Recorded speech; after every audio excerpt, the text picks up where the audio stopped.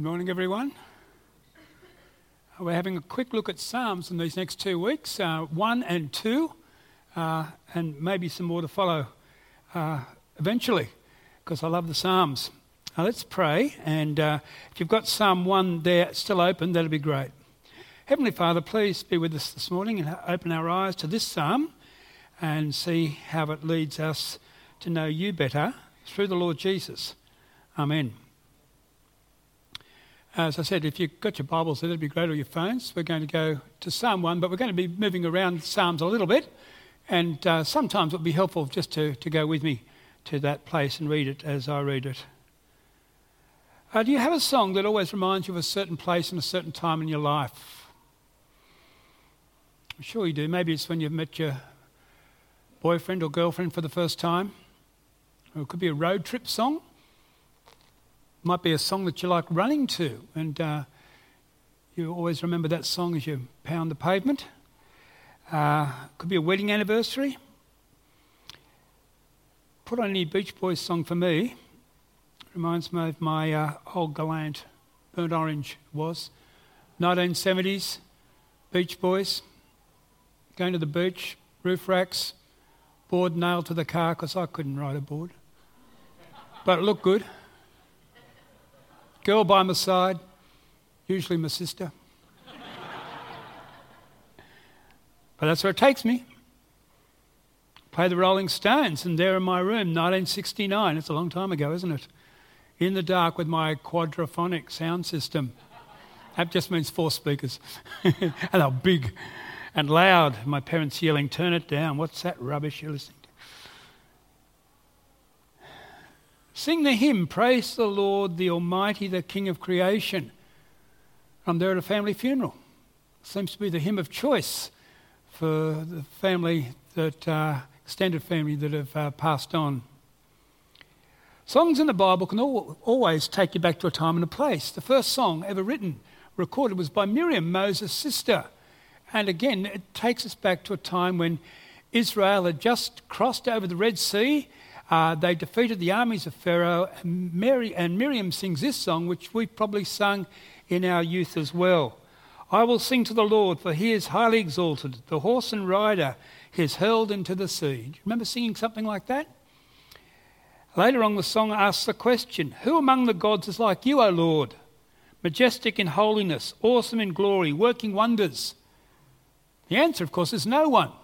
So as the Israelites said this song in the years that followed, and the decades and the centuries, it reminded them again and again of that time when God saved them from the land of the Pharaohs. Later on, it was the Psalms that became the songbook of the Israelite people. In fact, it was Jesus' songbook. They're the Psalms, they're the writings he would have known off by heart. And for the majority of church history, it was the Psalms that we listened to. If you're as old as me, or a little older, you would have been in the Anglican church. You would have said a psalm every Sunday morning, usually the same psalm.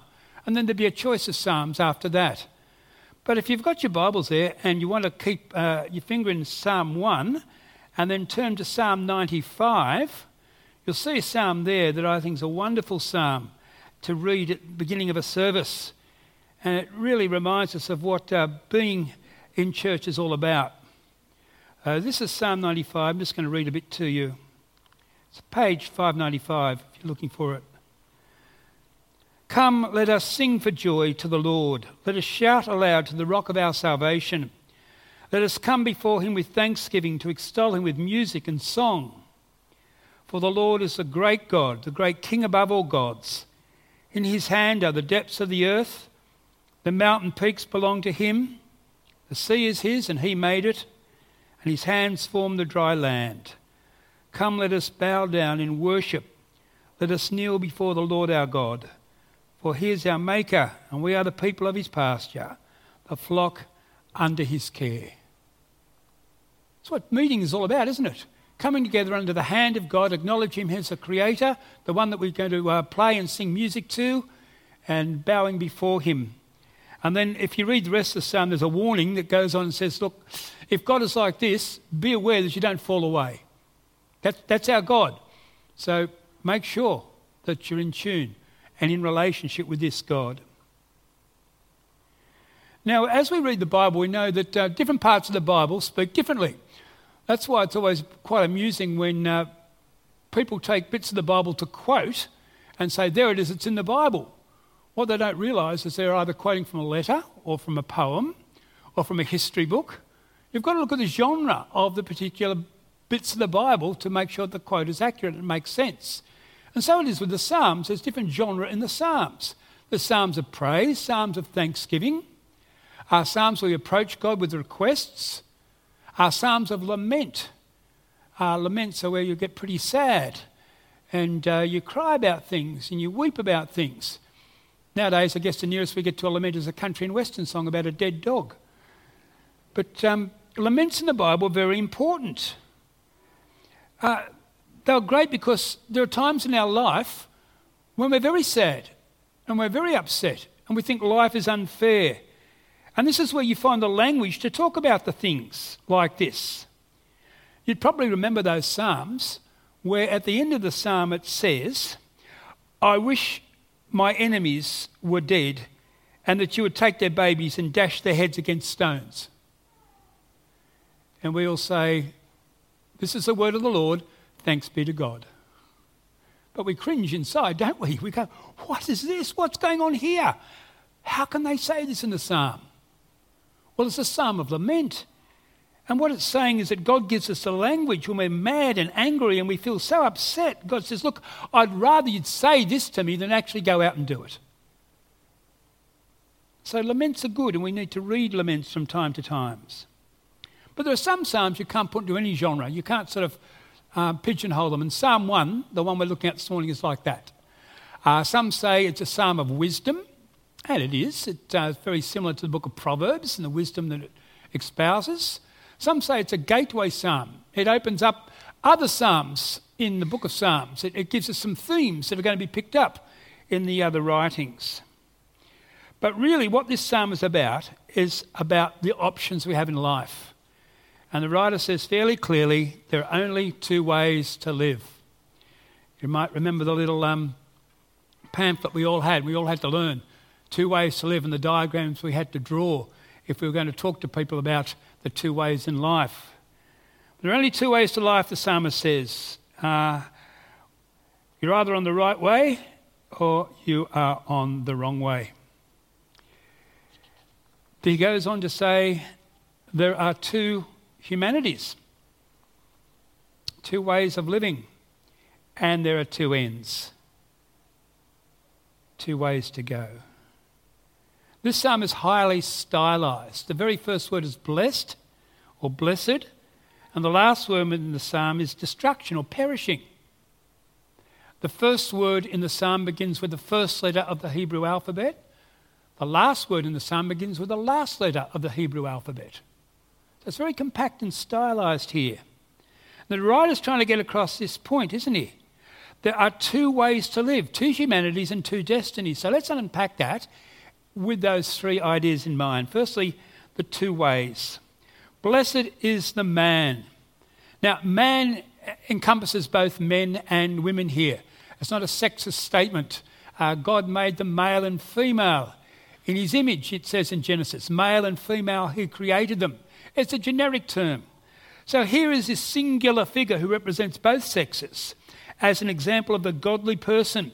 Because you see in Psalm 1, the Lord God is behind the scenes. You see the Lord appearing in verse 2. Notice the capitals. And again in verse 6. Again, the Lord watches over the way of the righteous. Notice the capitals there. Uppercase. This is not a title like Lord Vader from Star Wars. This is the Hebrew or Yahweh. That's the name that God gave to himself to his people when Moses asked at the burning bush, who should I say told me to go and rescue the people? And God gives his intimate name to them. So right at the outset we get the idea that this is a personal relationship.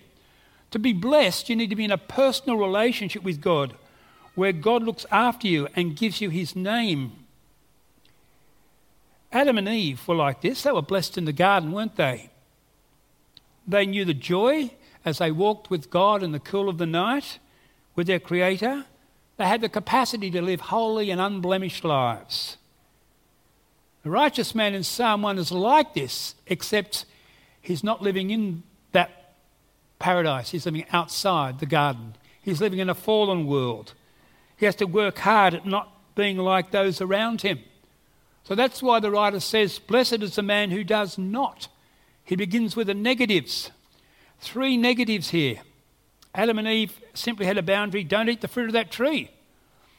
This man, this person, the boundaries are a bit more complicated for those who live outside the garden. We're surrounded everywhere by worldly influences. We only have to do Christmas shopping to know what the world has to offer in the place of the Lord Jesus. Once again, look how skillfully the psalmist puts this psalm together.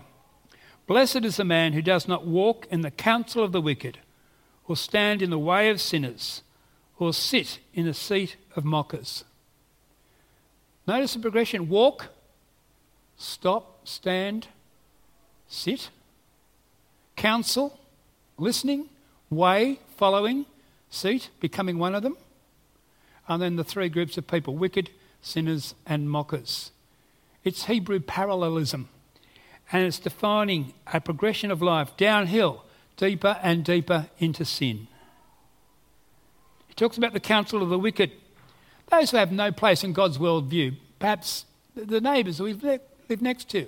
We wouldn't say they're wicked, they're just different in the way they think about things, the way they view the world. The psalmist says, beware of their advice. Don't believe everything you hear, or you begin to think that way yourself. Sift the advice through what you know about God, and we know about God from reading the Bible. So the other day someone was talking to me about retirement, and I said, well, look, I take a few holidays now and then, but most of the time I'm rostered on at church. And this person said, well, look, you've reached that age now where you can say, blow that, you can do what you like. You're free, you've done your hard work. And I had to take that advice with what I know to be true about the Bible. It doesn't talk about retirement in the Bible.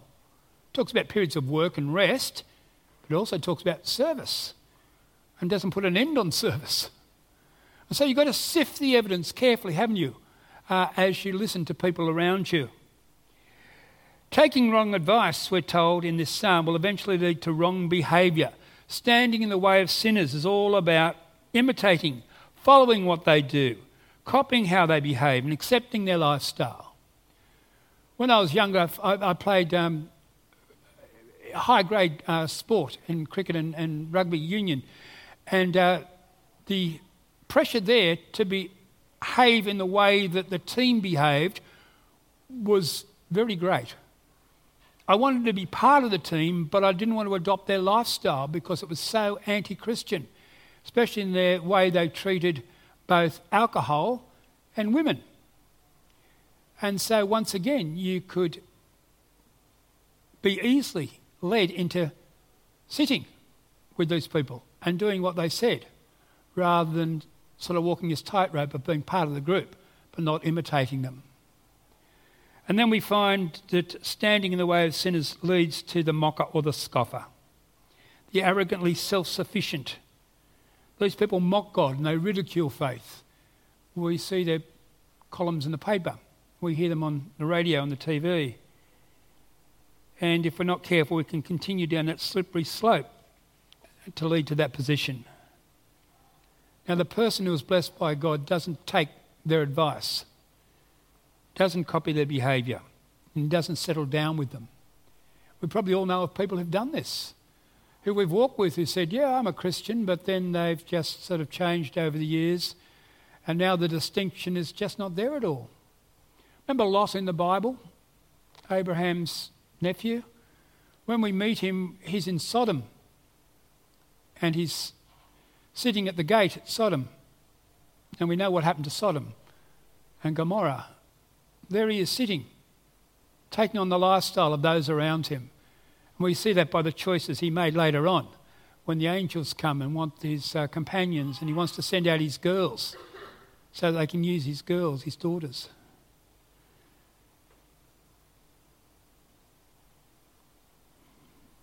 What's the hallmark then of the godly person? If these are the knots, what's the hallmark? What's the chief characteristic of the person who's the believer in the world. It's not that our neighbours are easygoing and carefree and we're rule-driven.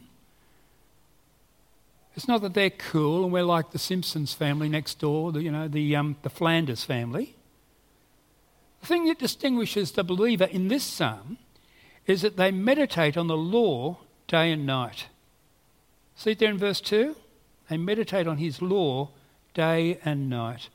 Now, the word there for law is Torah. And Torah means not just the rules and the regulations that Moses got, but the whole gambit, the whole of God's revelation to his people. Now, often in the Psalms, the writer will use different words to describe the same thing. So I'll give you an example. I think it's in Psalm 142. He talks about commands and laws and statutes, saying the same sort of thing. But here he says law twice, because he wants to emphasise the fact that this person is surrounded by the Word of God. That's what makes them the person who they are.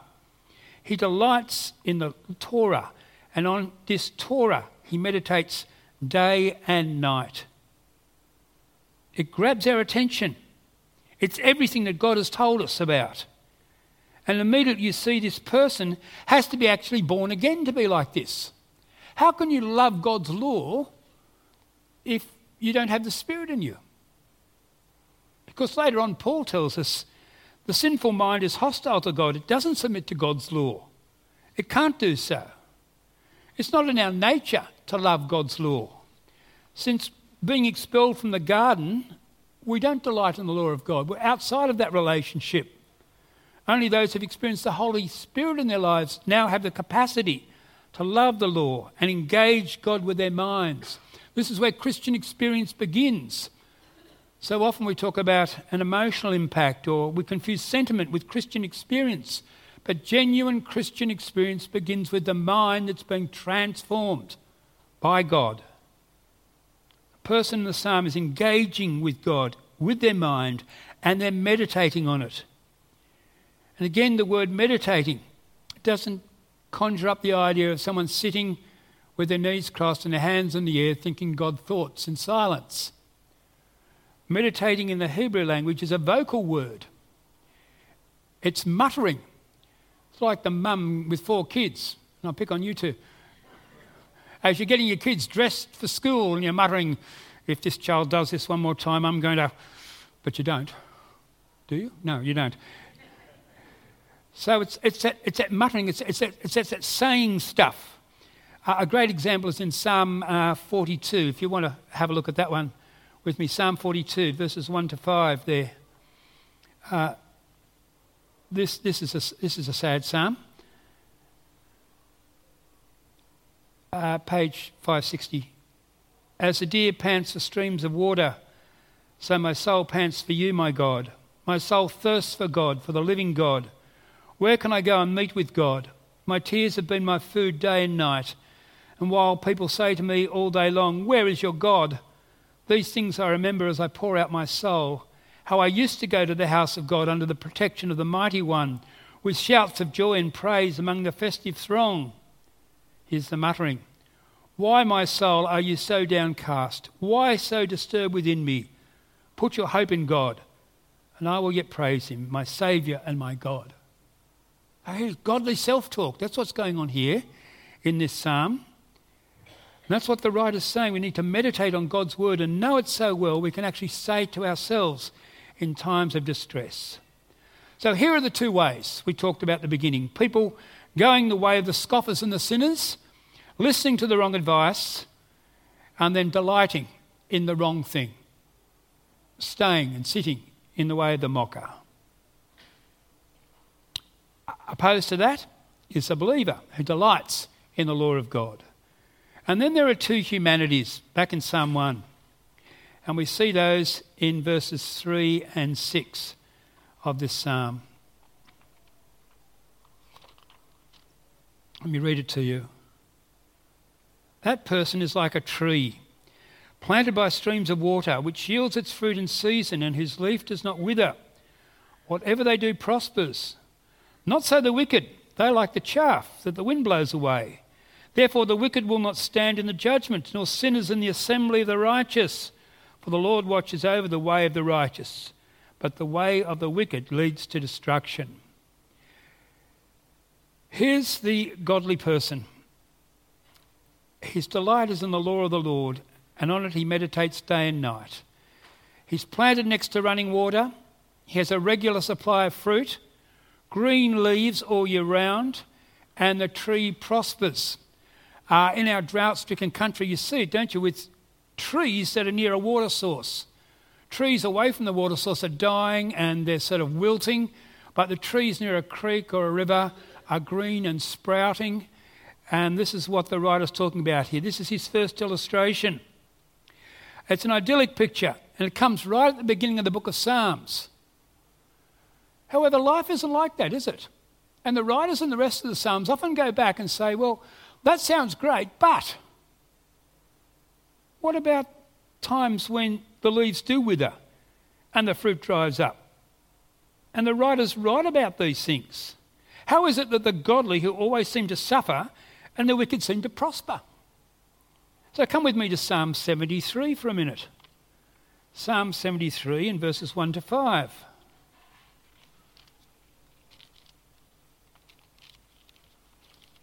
It's good to hear the rustle of paper and not phones. Here's the writer. It says, surely God is good to Israel, to those who are pure in heart. But as for me, my feet had almost slipped. I had nearly lost my foothold, for I envied the arrogant, and I saw the prosperity of the wicked. They have no struggles. Their bodies are healthy and strong. They are free from the common human burdens. They are not plagued by human ills. See what the writer's saying here? That Psalm 1 sounds great, but in reality, things aren't always like that. But what Psalm 1 is saying is that whatever it looks like now, in eternity, in the big picture, God wins. The godly will prosper in the end. Being by the water, the tree is always nourished. It's always productive. Its leaf never withers. This tree just keeps on keeping on despite the circumstances around you. This is what the godly person looks like. Always productive in godly living. Enduring in the face of hardship and storm. Having a prosperity of being rich towards God that can't be counted in dollars and cents. And then the writer continues in Psalm 1, not so the wicked. Small words, aren't they? But see the distinction? We're told that they're like chaff, that little flap that lies over the seed of grain. When you thresh, you throw the wheat up and the heavier wheat comes down and the chaff blows away. The godly are like a strong tree, watered, healthy, growing the fruit of godliness in their lives. And the wicked are like a lolly wrapping on a breezy day. You throw it in the air and off it goes. Well, you shouldn't throw it in the air, but you know what happens. Yeah, you get the point. So there are two humanities, two ways of living. One is substantial and one is insubstantial. In God's eyes, they're just like chaff. Finally, there are two destinies. The godly prosper, but not so the wicked. They may appear to be prospering in life, but they have no future. Again, Psalm 73, and you don't need to look it up this time, I'll just show it to you. Says this, the writer goes on in the same sort of way of his thinking. This is what the wicked are like, always free of care. They go on amassing wealth. Surely in vain I have kept my heart pure, and I have washed my hands in innocence. All day long I've been afflicted, and every morning brings new punishments. Why do the wicked prosper? But then it comes to a change, a startling change in his thinking when he goes to the sanctuary of the Lord. And later in the same psalm he writes these words, when I tried to understand all this, it troubled me deeply, till I entered the sanctuary of God.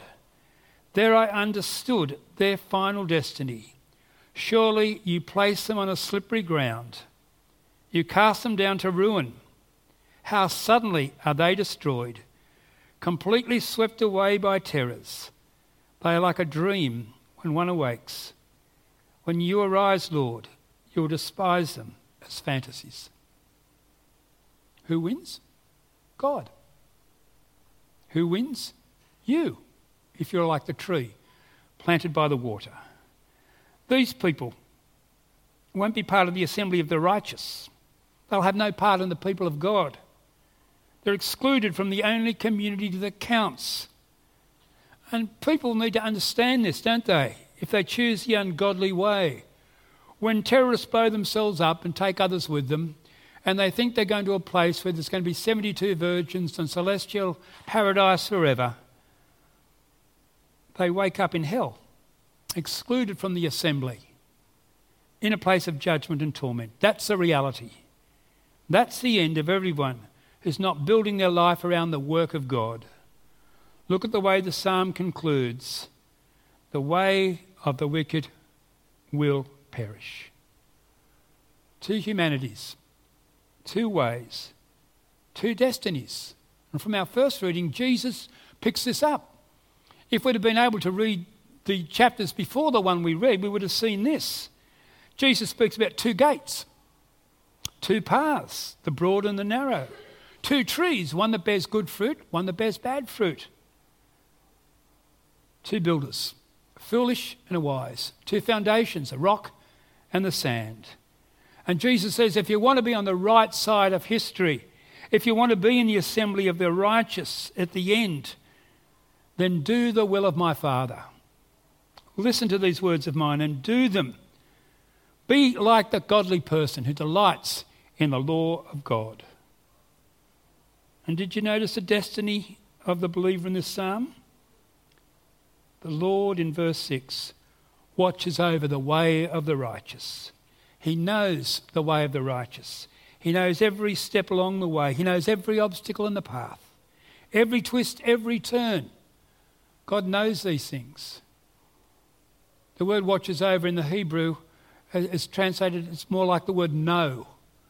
And it's a very intimate word. Adam knew Eve and she conceived and bore a child. So knowing gives you the idea of someone knowing somebody intimately, and God's totally got our backs here. The ungodly perish, but the godly will never be out of the sight of a loving and caring God. Two ways, two humanities, two ends. The writer says, where are you? And we want to say, oh, I'm the godly. I'm the one who loves God, and I love his law, and I love reading it, and I love knowing the fact that God loves me and cares for me. But when you think about it a little bit longer, there's only one person in all of history who's actually lived up to that psalm, who fulfills Psalm 1. One person who delights fully in the law of the Lord. One person who never walked in the counsel of the wicked. One person who always prospered in their work. Only one person could say, I am the way, the truth, and the life. And we say amen to that because that's true. So this statement is both damning and uplifting. Damning because when I look at this psalm, I see how far short I fall of God's standard. I think about the guilty charges pronounced against me because of my sin and the fact that I don't deserve to be counted amongst the assembly of the righteous. I'm constantly climbing that slippery slope and constantly falling down. What I need is Christmas. What I need is a Saviour. So I'm lifted up as I look to Jesus in faith as the one who fulfills this psalm for me. At his death, the guilt due to me is put on Jesus. He becomes a curse so that I might receive the blessing. Blessed is the man, we're told, who does not walk in the counsel of the wicked, but delights in the law of the Lord. That's me. That's you. And it's all because of the work of the Lord Jesus. Let's pray. Heavenly Father, we thank you for your word. We thank you for its power. It tells us what we're like. It tells us what we can become. And it tells us how we can get there. And we thank you for it. In Jesus' name, amen.